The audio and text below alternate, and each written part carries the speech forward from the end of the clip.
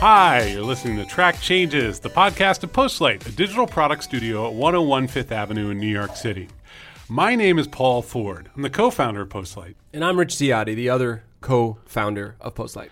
And today we thought we would talk about... Well, tell me what Postlight is, Paul. Thanks for catching me out there. I always forget. Really quickly. We don't want to bore everyone. We build web things and internet things and platforms, things that you can build on. So You come to us and you say, I want to build an app, and we go, all right, well, let's talk about that. And then we figure out that you really actually need to build something a little different. Yeah, we strategically put it together for you. We design and we think about user experience, and then we go ahead and build the damn thing. That's right. Which is unusual to have all of those talents in one place. Yeah, you often will never have a single PowerPoint during your entire relationship with us. That's true. You know, we won't do that. And yet it's still a good relationship where all parties are happy. Yeah. It's all alive. It's a living document, the entire project. Code is alive.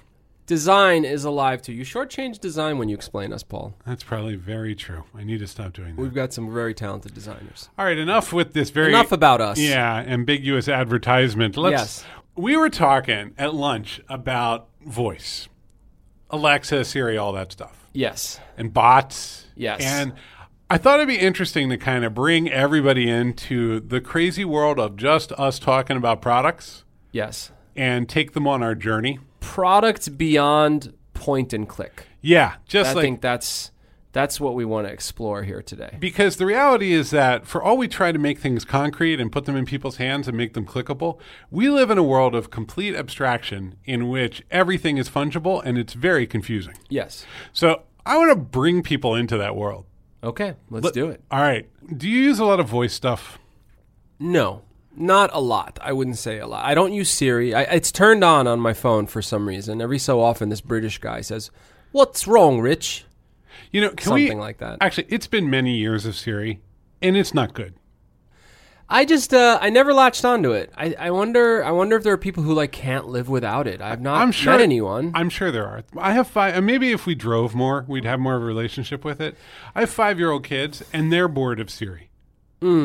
They wanted to talk to it for a while, and now they're like, Well, it's very safe, right? I mean, if you had to meet Siri for drinks, right, at that speakeasy a few blocks from work, that is going to be a really lame hour and a half. That's right. Really lame. It's terrible. So tell me what's really going on, man. After the second drink, tell me what's going on. And he just wants to tell you tomorrow's forecast. Yeah, Siri is just... it's a boring human being. Sorry, Rich. I'm afraid I didn't get that. Right. You know, the fact that Siri is tied to a software license agreement pretty much sums up the Siris of the world and the Alexas of the world. That they cannot possibly carry any liability with any advice they give, right? Right. Like if they tell someone, you don't need to wear slippers, and then someone goes and cuts their foot, Amazon will be sued because Alexa gave bad advice. Like things like that drastically limit what they can do, right? Because they have to think about all the different sort of points of liability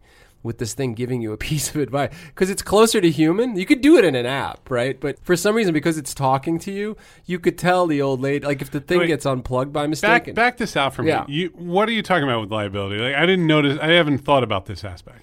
I think what Siri can do, right, and the things it can say are quite limited because of legal concerns. For example, if I tell Siri, I'm really down today. What do you think I should do? And Siri actually gives advice there. Like Siri says, kill yourself. Not even. Or Siri says, hey, why don't you take a shot of whiskey? Or Siri says, like, a nice hot bath and a razor blade. Whatever. Or Siri asks you what floor you work on, and then there's actual... Then suddenly, does the equation for mass and velocity to let you know how hard you'd hit the ground if you jump from the building. Yeah. Yeah, that would be there's bad. Actual advice. So it has to play it safe. Siri has to play it safe, essentially. Also, it's hard. It's a hard problem. They don't have the machine learning / AI to you know what's walk funny is that through. Voice recognition is pretty good. Overall, pretty good. I have to say. It's gotten real good. It's, and the I don't know what they call them, near field microphones. Listen, they're incredible. I was around for the days of Dragon Dictate. This is a different world. Oh, no. The way it can hear you from across the house. Yeah.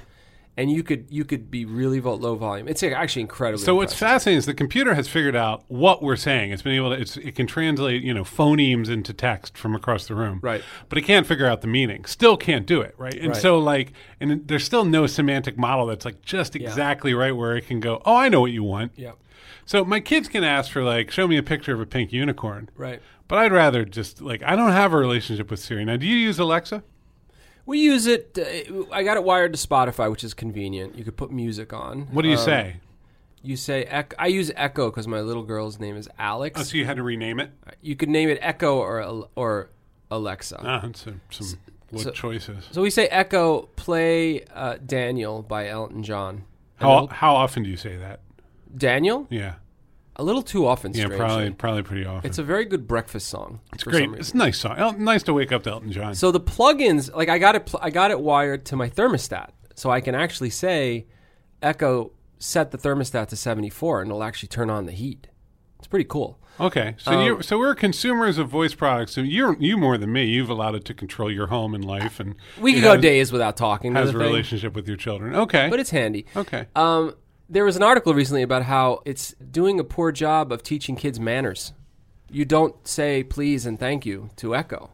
And the kids are talking to this thing, and they're thinking this is the way the world works. You just tell people to do things. Yeah, kids. You know what kids aren't that great at? Mostly manners. Generally speaking. Yeah, I mean, I'm sure that this is a real endemic problem in our society. The kids aren't saying please and thank you to robots enough. Right. But it's if I can get my kids to say thank you without reminding them, I'm pretty happy. My children have a reputation for politeness, and they're terrible at politeness. Mine too. Right? Other You're people are very diligent about it. Yeah, other people are your kids are polite, and 99% of the time they're not. So, well, they'll sort this out. Yeah, I know. They're 4-year-olds, and we need them.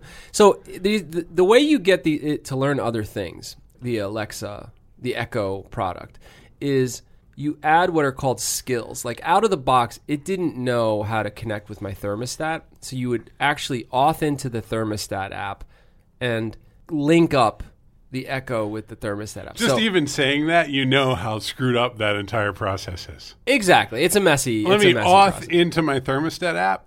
That's right. Oh. That's right. Now, what would be so interesting... I can talk to my thermostat. Imagine a keep the marriage together skill. Echo detects that you haven't spoken to your wife in 2 days. Or that you're speaking constantly. Or the volume level is very coming high. out of the kitchen is a little too high.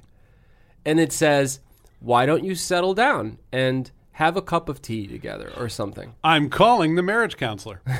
It just dials one up. Dials a marriage. Yeah. Hi, guys. What's another skill that would be really... Oh, Alexa could do real well with you opening the fridge. Hey, what you doing? Yeah, right. Alexa could... Again? Again, Paul? Dinner was just an hour ago. That's a definite Alexa skill. Yeah. Alexa could... Well, Amazon has put a camera on Alexa now, and they're going to look at your clothes and tell you if you're wearing... See, we're getting to a weird place, right? We're going to hey, you've put on a couple of pounds there. I don't know if those pants are going to work for you anymore. Yeah, why don't we get you some bigger pants?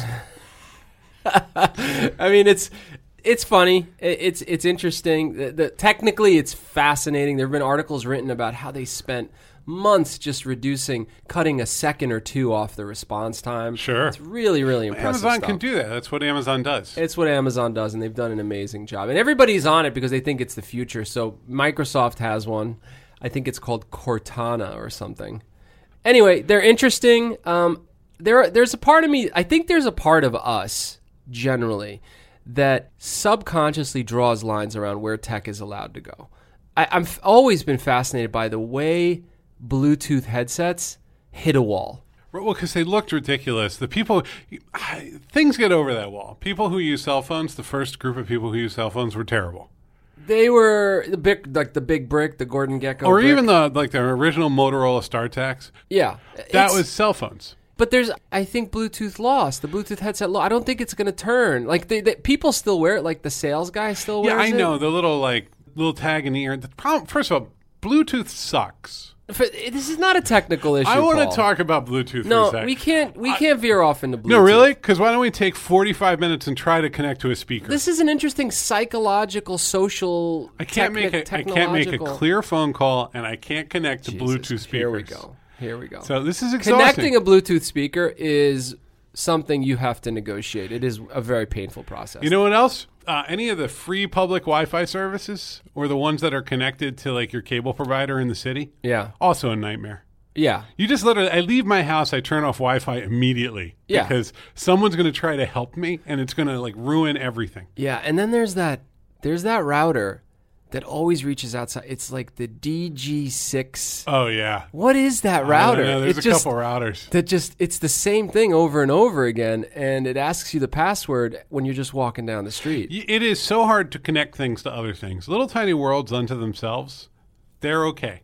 But when you decide you're like, oh, I'm going to auth into my thermostat, or I'm going to connect to this speaker, you can see that's where the whole system breaks down. Yeah. Everything that we talk about, everything we believe, all the product work we love, it's all great as long as you're in a box. Yeah. And then you try to draw that line between the two boxes, and you're utterly screwed. Apple works like AirPlay is pretty damn elegant. Apple works real hard to try to make that easier. They're the ones who take it most seriously. They do. This is getting a little old school, but like at one point, Microsoft got very into the idea of plug and play. That was like a big feature in Windows. And so, because that was when you couldn't plug anything into anything. No. You'd buy a printer and then they'd update Windows, and that was it for your printer. You have to go get drivers. Yeah. Nobody understands what's going on. God, that's another thing to talk about. One day I would love to do a show that's just about like HP printer websites. Oh, it's unbelievable. Oh, and you're like, I have to download like a 400 or 500 megabyte driver. Huge. Yeah. it's pretty amazing. Anyway. I just wanted to round this out by saying I think there is an instinctual reaction we have when technology goes a little too far. We're losing that battle with phones. Like you get on the train and everybody's head down on that phone. But here's what I would say. What else should they be doing? Look around you. No. Why? Who are you going to look at? Some guy who do you really want to make eye contact with someone on the queue? That's fair. That's fair. I mean, this is we judge people for that. There's two ways. I'm really talking more about I'm meeting someone for drinks and we end up on our phones like 6 minutes in, which is so bad. Like, keep your phone. I think most people, I mean, I go out with you all the time. I think we've kind of stopped it. We did. Like, most people stop. You just, honestly, there's a little bit of an obligation to kind of keep the conversation up on both ends, too. Yeah, I mean, specifically, you can bring it to a halt. Now, there are some people who you see their hand kind of constantly moving towards their pocket. Yeah. And they're trying, and it's like, and they rarely are keeping their end of the bargain up because they just want to get back on that phone. You know, when it happens, like I'm hitting the restroom and boom, within a second, you're up. That phone is up and running. Yeah, of course. Yeah. So I do think, though, that we are going to keep an arm's length for certain things that go a little too far, like these voice products, like the Bluetooth headset, like Google Glass, which was preposterous looking. All right, so we have some boundaries there. I don't think we think about them, too. I think we just say, all right, look, this is it's getting revulsion. silly. I need to go kick a soccer ball in the backyard. Well, this is what's tricky, right? Google Glass produced a feeling of revulsion. That's very hard to overcome.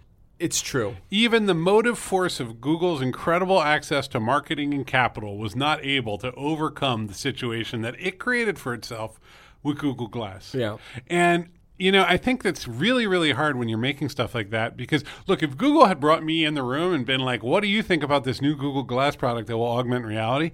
Almost invariably, I would have been like, wow, that seems really interesting. Yeah, well, it is interesting, Yeah. right? They were like overlaying Google Maps and you could do all kinds of... It was technically interesting, And right? you bury the part of yourself when you're building and assessing this stuff. You bury that part of yourself that would look at it and go, this is a terrible idea. People look stupid wearing it, and it feels invasive and creepy. Eyes and eye contact are a very primal, meaningful thing. Did anyone stand up in a meeting and say, you know, Sergey, don't do this? Yeah, I mean, it was... Probably not. No, it ended up in a lab setting where it was a fascinating puzzle, right? And Exactly. I think the psychologists and the sociologists weren't brought in, and I think they learned a lot once they went outside. So I think, you know, voice is funny because it's sort of found its place. People are very excited by it.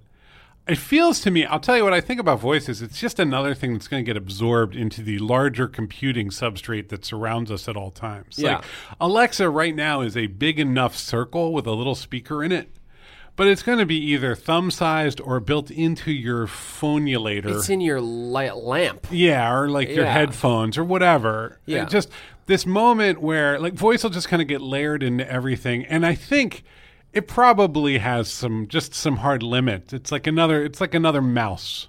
Yeah, I think that's right. And I think we don't want it to really, like, there won't be that demand to go beyond that limit. You know what's interesting is that the voice interface has made people suddenly conscious of how much computers perceive when they are just on and watching and listening. Sure. Now, the reality is that's been going on for a while now. It's just that you bought a disc home from the, like a circle home from the Circle store. Yeah. And you're looking at it and it has a little glow ring on it and it's a black device and it says things. So you're like, whoa, wait a minute. It's been listening all this time. But that's, in a non-auditory capacity, that's like what's been happening on the web when you move your mouse around on most screens. Like, it's just the listening has been happening for a very long time. Yeah, and everybody's like, oh my God, am I going to give Amazon all the data about what I'm saying in my home? And you already have. You kind of have. Like, when you use your computer, somebody's mostly watching that. Sure. When you're under observation at all times. Yeah, I think that's a great observation. People just don't, it's just not been this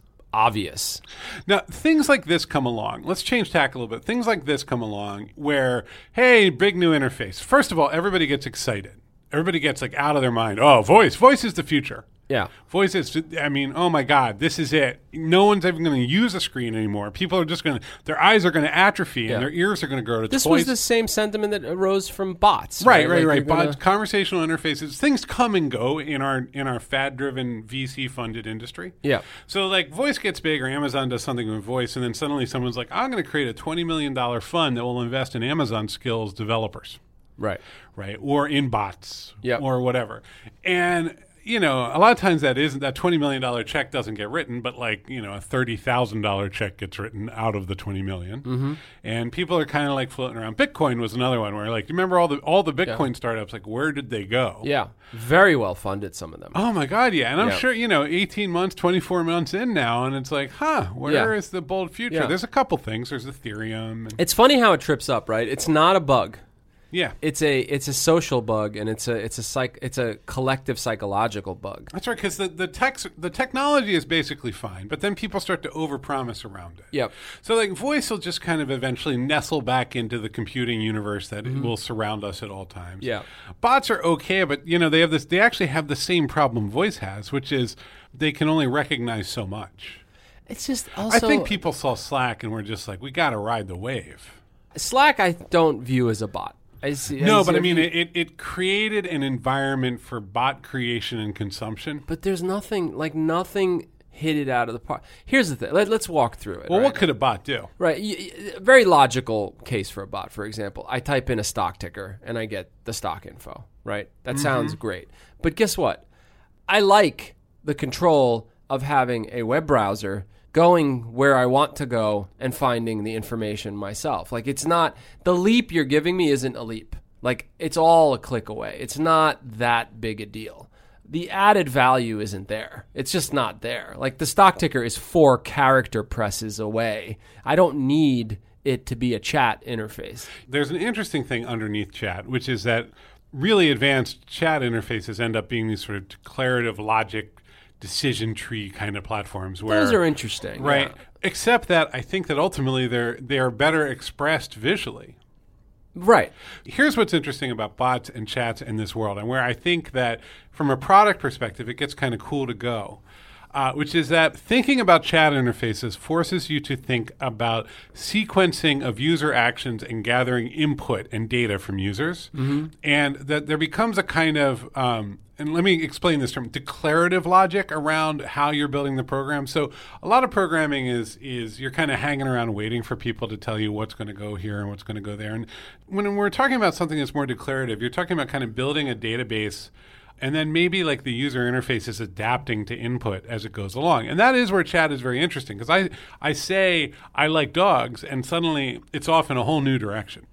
Yeah, and that can be interesting. That could be kind of curious, but What's interesting to me is UX doesn't do that as much. User experience visually doesn't adapt to information as much. It tends to be these sort of more holistic, larger boxes, right, that people put stuff into. It's like, oh, you like dogs? Well, this will be the animal window, and you'll put the animal in there. But it's not.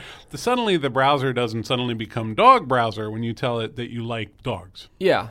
What I'm getting at is that chat and UX and some of the thinking that's going into building the chat interfaces could start to have a visual expression and a sonic expression as well. Like things could start adapting to users more. Yeah. That model could be there. Because right now, the overall design aesthetic is you create a very simple interface that's very, very predictable and logical, and that it works exactly the same way every time.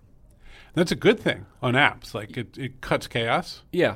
But when you think about, I'm thinking about certain clients that we have where they have like hundreds of thousands of rules that drive their business logic. Mm-hmm. And you do weird things with the UX in order to make that, make it possible for, people to fill out forms. Yeah.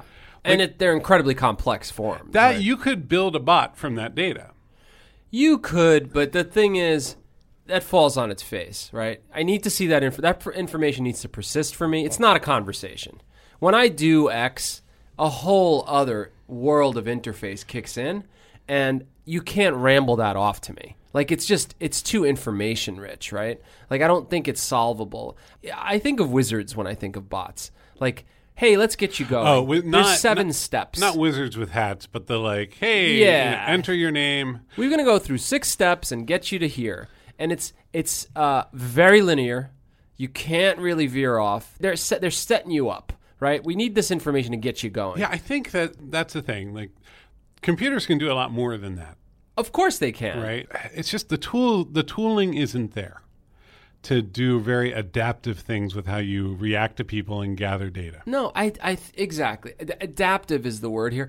Google is the best bot in the world. The URL box has been appropriated by Google. Yeah, that's as close. If I type in Venice, you don't just get search results. You get the top of search. No, and it's summary. It's as close to old school AI as I've ever seen. Is that exactly? Like, you put in words and it knows all about all the things, and it's very good at predicting intention.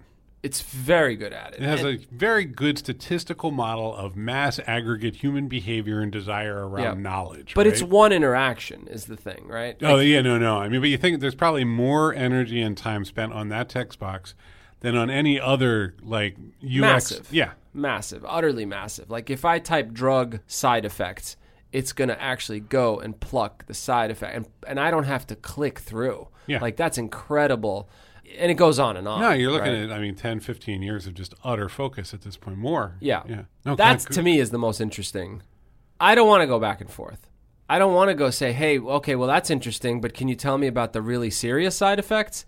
I don't want to. I've got it. Here's the tricky thing, though. Is I want to go read the thing. Yeah, Google's got you trained, though. We all have a good internal model of how Google works and how to use it and take advantage of it. But with new knowledge domains, it requires a kind of interaction. Like, Google isn't great at gathering complex data from people. No. It almost doesn't want to go too far there. That's not its strength, right? No. It's the same liability issue that we're talking about with Alexa. Like, not even necessarily legal liability, but it can only promise so much. And actually, I will say that's one thing.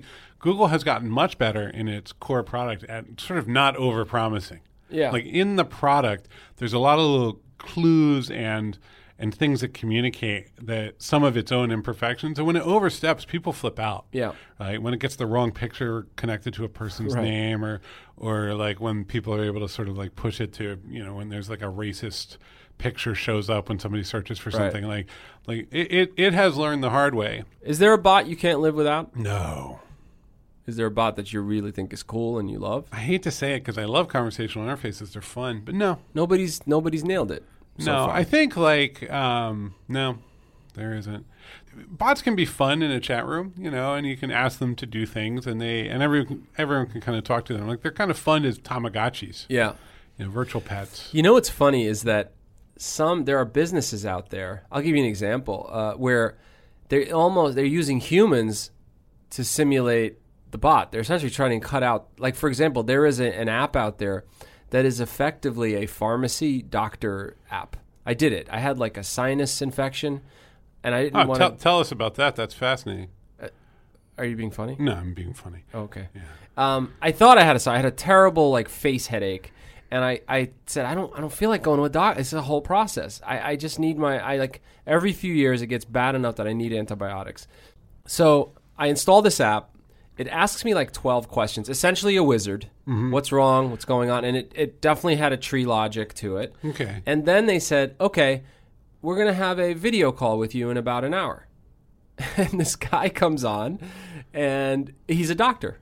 Essentially what he does is he has a conversation with you about how you're doing, because they can't just write you a prescription after like 12 questions. Mm-hmm. Like a doctor needs to sign the prescription. Sure. And I have the conversation with him, and he's like, all right, we're going to put you on a 5-day regimen. And that was that. And it was great. It was really convenient. But, the days of, first off, is a computer ever going to be able to write a prescription? Holy hell, right? Like, honestly, within our lifetime, very, very possibly. See, that's insanity. Why not? Why not? Just a sensible decision tree. It's going to be able to look at your skin and look at your, like there's a portion of medical care that is essentially where the doctor functions as a robot. Jesus. Are you going to be cool with letting Alexa check the rash on your leg by essentially taking Alexa and pressing it up against your leg? I don't think if it's cool or not. I mean, I think it's like there'll be a point where, the Journal of American Medicine says this works okay. I don't want to walk in on you and find Alexa pressed up against your leg. But I think here's the thing, right? Like there'll be 10 years. It's like self-driving cars. There'll be 10 years where doctors have to review the leg photo. They have to sign off. Yeah. Right. But it'll get less and less. Yeah. There's Warby Parker just came out with an app that will determine your prescription. It's a whole process you go through. It's still very early days, but you go through, again, a wizard, and then they make you put the phone at a certain distance and do a eye test. It's pretty crazy. And I don't know how they're getting the answers. I couldn't go through it because if you're over 40, you can't do it. They won't let you do it. You have to tell them what state you're in because certain states are not allowing it. Mm-hmm. But what they're trying to do is cut the doctor process out because they don't have doctors at all their retail locations. Sure. So here we go, right? Like, again, is an app going to determine my eye prescription? Yeah. See, that's pretty crazy, I think. It'll be decision trees, and it'll just, I don't know. I mean, the doctors have all sorts of diagnostic software they use now. Yeah, I guess. I don't see a way around that, right? Like all the market forces align to make that happen, whether it's good for humanity or not. That's happening. Yeah. It is in everybody's best interest, given how completely we screwed the pooch on healthcare in our country, to create automatic systems. Yeah. No, I agree with that. And so if you can get that cost down to $10, then the insurers will give it to you for free. Like Aetna is going to end up investing in apps for this kind of monitoring and compliance. Just to bring costs down. Absolutely, right? They're going to you're going to end up with like Aetna owning startups around skin detection. Yeah, that's right. Send me a picture of the skin blood tag. pressure. Like they have them today. There's a blood pressure tool that just does Bluetooth to your phone of how you're doing, and it logs it all, and you could take it to your doctor. And I mean, we tend to articulate and talk about this stuff mostly in terms of privacy in the world of technology. Yeah. But I think when you think about it in like the larger global sense, it's nobody at Aetna is thinking about it in terms of privacy. Right. Right. Actually, we're in a first world country. Like That's right. in places where they would never get this kind of care to actually bring the cost down by 300, 400% is a big deal. Well, we have a system of health here where it's just so completely credential driven. But like if you think, I remember there was it might have been the 60s in China, there was a book called The Barefoot Doctor's Manual. And you would get that and it would tell you, it had pictures like how to deliver a baby. And because there weren't enough doctors. Right. And there were a lot of people. So you had to get the information out. Sure. And certain people would take on responsibility. Right. And I think I've got that right. Like I might have that story off. But I remember going and looking for it. I had it as a kid. Like for some reason I had a copy of this book. And it was very hard to find any information about it. But I remember it very clearly.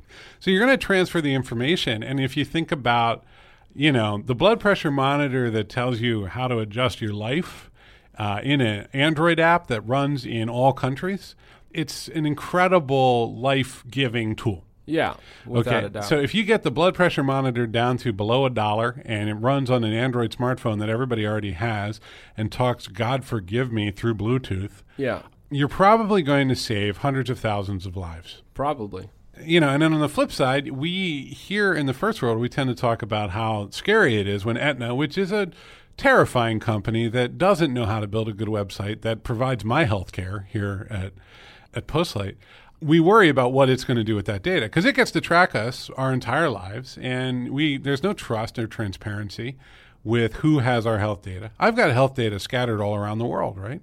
It's probably stored in, Yeah, I mean, every time you have to claim coverage, right? They have the story. There's stuff about me and my body in databases in all around America, I'm sure, right? But, I mean, that's good, no? It is and it isn't. Sometimes you think, but if you think about them taking away your health coverage because they're able to aggregate 3 or 4 data sources and do some data mining, it's not good. It's really bad. Data mining meaning you're too risky. Yeah. We want you off. Yeah, right. Right. And, we're covered by our corporate care here, which gives us a buffer, but I didn't have that honestly, this is one of the first times in my life, except for when I was an editor at Harper's, that I've had stable health insurance. Right. I had to start a company to get it. So you didn't have to start a company to get it, but no, I might. Point taken. There are other ways I could have gotten it. Look, the point I'm getting at here is just that it's such a big subject, and so there's no way to even find out half the time. There's probably somebody working on that blood pressure compliance tool. They're starting to head in that direction because they see opportunity there. What we hear about are the ones that are purely money driven. Right, we hear about the ones that get $20 million and it's on Crunchbase, they are money driven. Some of them aren't. I'm sure there's somebody actually thinking about the cheapest way to do. Like the Gates Foundation grant. That's the thing. What are they thinking about blood pressure and Android? Right? No, that's true. I mean, I think that's okay. I think good money-driven motivations led to tons of innovation. No, I'm not arguing against capitalism. No, it'll happen both ways. What I'm saying is we get the news about these things sort of either filtered through a tech culture sphere lens, oh my God, this is going to be bad for privacy, right, or through a money lens, they got $80 million in funding. This is a big deal. There's a whole nother world where stuff is happening and people are using tools and coming up with new ideas that doesn't actually filter out because it's done with a $200,000 grant from some biomedical science foundation. Right. All of that's fine. I mean, not just fine. I wish I knew more about it. Because that's the real world. Those things are going to come from behind too. Yeah. That's probably where more disruption could happen than, another VC funded juice company. No doubt. At the very least, raising awareness so that, hey, you should get to a doctor. It's not going to cure, it's not going to treat you at that moment, but it's hey, you know what? This test is a little iffy. Get to a doctor. Yeah, your little phone buddy who keeps an eye on your health. Yeah, and that could be a bot. That could be Dr. Feelgood. Dr. Feelgood. No. Conversational interfaces probably are pretty good, especially for kids that's and beginners. Interesting, right? So the health, science, and connected Internet of Things devices ecosystem is just a beast, man. Just a beast. Every time I go poking into it, I'm just there's another 50 million things I need to learn. Yeah. There's a lot of playing around happening right now. Well, I think at some level, you got to be mindful. We're in this world, right, where we've got the graphical user interface and we create documents and we send Word docs back and forth or Google Docs and we make websites and people put data into the websites and so on and so forth. And it's we've kind of had this information processing, productivity, interfaces run the world and control our culture thing going for 20, 30 years now. And I'm wondering as the next 10, 15 years unfold, if the core computing experience isn't just what's in your phone, but the little thing you wear in your finger, talks to your phone, tells you kind of how much you need to, what you need to eat later in the day. Yeah. Too much sugar today. You need a haircut. Yeah. It becomes. Are you cool with all that? It doesn't matter if I'm cool or not. I'm here to watch it. No, would you jump on? I guess what I'm asking more generally is, will there be a resistance? The point I made earlier was we tend to resist at certain points. But again, you're thinking about this as a cultural movement, right? What will happen is that these people will offer these tools, the haircut watcher device. Yeah. And it'll be something you plug into the wall next to your thermostat, and you'll auth into your haircut watcher, and every 2 weeks it'll be like, hey, looks like you need a haircut. Yeah. Which, you could have done a recurring event, but you spent $180 and it was made by the, it had the same guy who did Nest. So it tells you got a haircut. Great. My brother will buy any of these things. Your brother will buy any of these things. We had lunch with my brother, and he got a phone call on his watch from a guy who he was working with.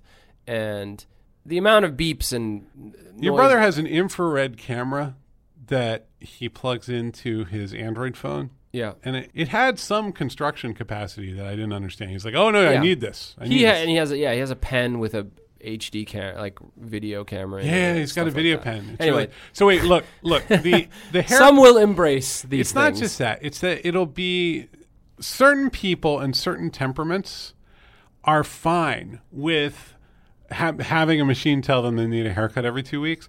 But human beings get bored and tired of everything. And I mean, I'm a quantified self veteran. And I can tell you that certain things just stop working unless you're motivated. If it's your little buddy and you're like, oh, I would have forgotten that otherwise. Like if it's saying, oh, I need to go get that haircut.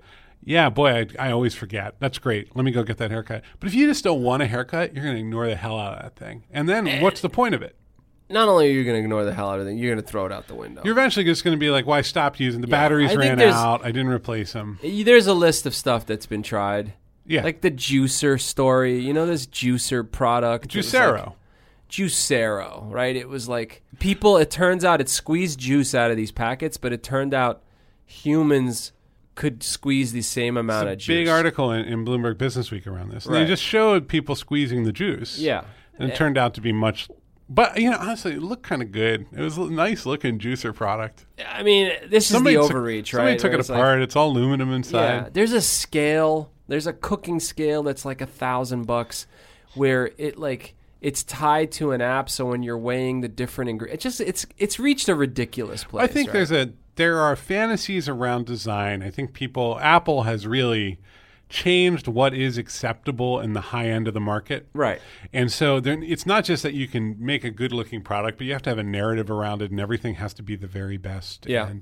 And people also just sort of vanish into their own asses. That happens a lot. Yeah. And so I think my prediction is a hair cutting tool would fail. I think people assume there are conveniences that people want that they actually don't want, and in fact will find them very annoying. And I think you'll see that a lot. Well, most people just want like good health and power and authority over their own environment. It's got to be a serious leap. Right. So if you're thinking, my big question when we're talking about product, I always frame it as like, what superpower does this give me? Yeah. Right. Great way to put it. The hair cutting device would never give you a superpower. Cell phones give you a superpower. They connect you to all of humanity at all time. All the information in the world is wherever you are. It's insanity, right? That window That's is an actual everything. superpower. Like if you'd created a comic book hero in 1955 right. called, Mr. Smarto, and he could see everything and talk to anyone at any time. Right. And all the phone lines connected to him through a special wave that went into his brain. Right. It would be like, that's a cool comic book. What's Superman going to do to fight him? Right. Right. And we have that in our pocket. So that is like a 1950s superpower. Is a good metric for if something's going to explode or not. Yeah. All right. Well, we nailed it down. I think we just solved Internet of Things. Really came right to here a lot in 40 of minutes. A lot of great conclusions. Yeah. This show is a great way for people to see kind of how the sausage is made. Yeah. This is what it looks like when the wheel turns and turns. Yeah. I mean, this is the pain of product strategy, right? I mean, just, this is what you have to think through. Just have this conversation solve. for 30, 40,000 hours. Yeah. So my name is Paul Ford. I'm Rich Ziadi. You've been listening to Track Changes, the podcast of Postslate, a digital product studio at 101 Fifth Avenue in New York City. If you need us, God, how do you get in touch with Postlight, Rich? Hello@postlight.com. You don't even have to need us. We love talking to people. It's true. Feel free to email us questions, thoughts, comments, inquiries, anything. All right, let's get back to work. Take care, guys. Bye.